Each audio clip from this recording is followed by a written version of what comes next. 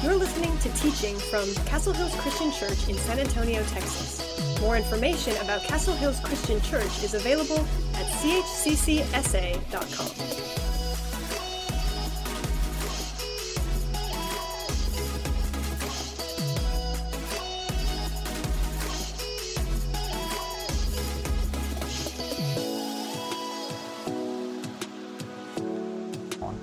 And this happened several months ago. There was a large truck that came out of the entrance and hooked it, got too close to it and hooked the guardrail, pulled it out onto West Avenue, and then kept on driving. And we know it was a large truck because the truck was damaged and left several parts behind. The police were called and they ended up blocking traffic, and they tried to push the guardrail back, but it wouldn't budge. They called the fire department, and next thing you know, they ended up pulling the guardrail back, and in the picture, that's where it's at right now. They left it on the ground, and we've been blessed with a guardrail just sitting there for several months. Today, we start a series called Guardrails, and most of the time, we don't notice guardrails until we hit them or until someone else hits them. You might be driving down the road, and all of a sudden, you see a guardrail that's just tore up. And you're like, man, I never noticed that before. I've never noticed those guardrails until someone's actually hit it.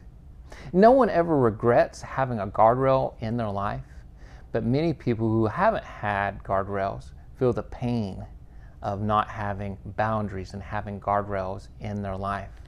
See, guardrails are there to protect us, to keep us on the path. It's to keep us out of the ditch. And over the course of this series, we're encouraging you to put guardrails around your heart, around your marriage, around your finances. As a church, we want to have some guardrails. In Proverbs chapter 4, verse 23, it says, it reminds us to put guardrails around our heart. It says, above all else, guard your heart, for everything you do flows from it. That's how the NIV puts it. The New Living says, words it this way, for it determines the course of your life. Your heart determines the course of your life. Have you ever done something or said something and you thought, man, where did that come from? That's not normally like you. You see, the answer is it comes from our heart. The things that we say and the things that we do, it's a reflection of our heart, the good things and the bad things. Luke chapter 6 puts it this way, starting at verse 43. A good tree can't produce bad fruit, and a bad tree can't produce good fruit. A tree is identified by its fruit. Figs are never gathered from thorn bushes, and grapes are not picked from bramble bushes. A good person produces good fruit from the treasury of a good heart, and an evil person produces evil things from the treasury of an evil heart. And catch this, what you say flows from what is in your heart. Our behavior mirrors our heart. Yet often we focus on behavior modification instead of really looking at the real issue, and that's our heart. We treat the symptoms and not the cause. And Psalm 139 says, search me, O God, know my heart, test me and know my anxious thoughts, point out anything that offends me, or offends you, and lead me along the path of everlasting life. This week, I want you to take some time, and I want you to do some time to examine your heart. I want you to ask God, is there anything that offends you? Is there anything that I need to put guardrails in my life? If I don't put these guardrails, that will lead me to the ditch. I want to take a few moments and just think about some things that could come to our hearts, that could wreck us. That when we have some of these things, they're indicators to say, hey, you know what? These could cause me serious issues in my life. One of them is anxiety and worry. And in this time of COVID, there's been a lot of worry and anxiety. There's things that will consume us, and worry will keep us up at night. It will give us hives. It just will make your stomach churn. But instead of worry, I want to encourage you to pray. Actually, Philippians 4:6 tells us, don't worry about anything, but instead pray about everything. Tell God what you need and thank Him for all that He's done. And so even though it's tempting for you to worry, or when that worry does come into your life, instead start praying. Say, God, you know what? This is something I'm concerned about. This is something that I feel might happen. And so I'm just going to give it over to you. And so let's be aware that when worry and anxiety try to invade our heart, what we're going to do is we're going to pray. Another thing that tries to invade our heart is guilt. When we do something where we've hurt someone, we've said something, or we've done something that offends someone, it can eat us up, especially if we've done something and we don't think anyone else knows about it. We've sinned in some capacity and we feel like it's a secret, but we know that we've done it and God knows that you've done it, and sometimes that will keep you up at night and sometimes that can consume you. And here's the solution to guilt. It's confess. Confess your sin not only to God, which is a good thing, but also confess to the person that you've hurt. Confess to the person that you've hurt. James 5:16 says, confess your sins to each other and pray for each other so that you may be healed. The earnest prayer of a righteous person has great power and produces wonderful results. If you look in the Bible over and over, it talks about confessing our sin, not only to God, but confessing it to others. Confess your sin to the person that you've hurt. If you have an addiction, if you have something else going on in your life, find a trusted friend that you can confess your sin to so that they can pray for you, that they can encourage you, that they can hold you accountable. Another key thing that tries to invade our heart, and I think it's very common, especially in our culture, is anger. I know I'm guilty of getting angry. My guess is that some of you are guilty of getting angry.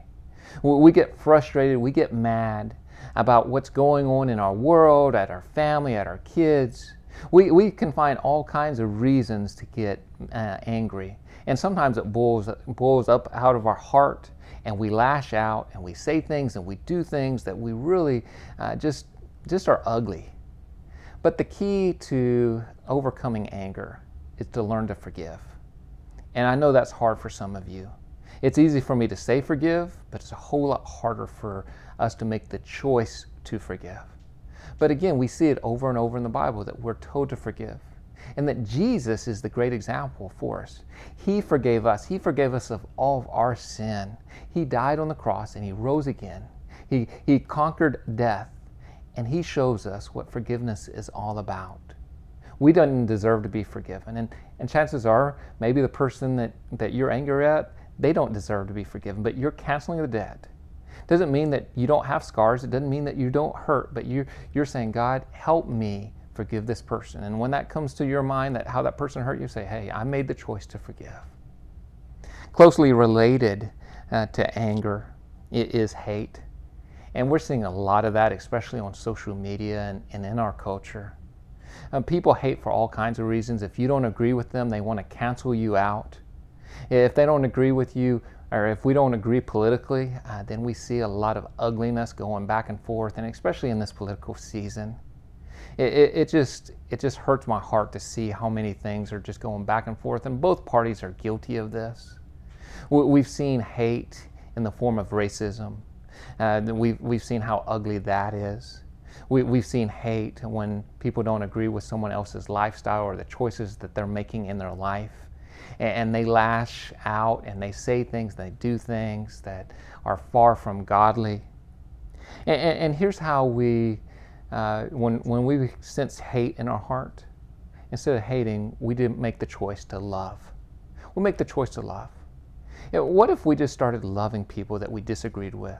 That maybe you're here politically and they're there, and instead of fighting about it, that you just made the choice, hey, I'm going to love them. Well, what if we made the choice to be compassionate to each other, to show kindness, to show respect? Wouldn't that make life so much better? I mean, Jesus modeled that for us.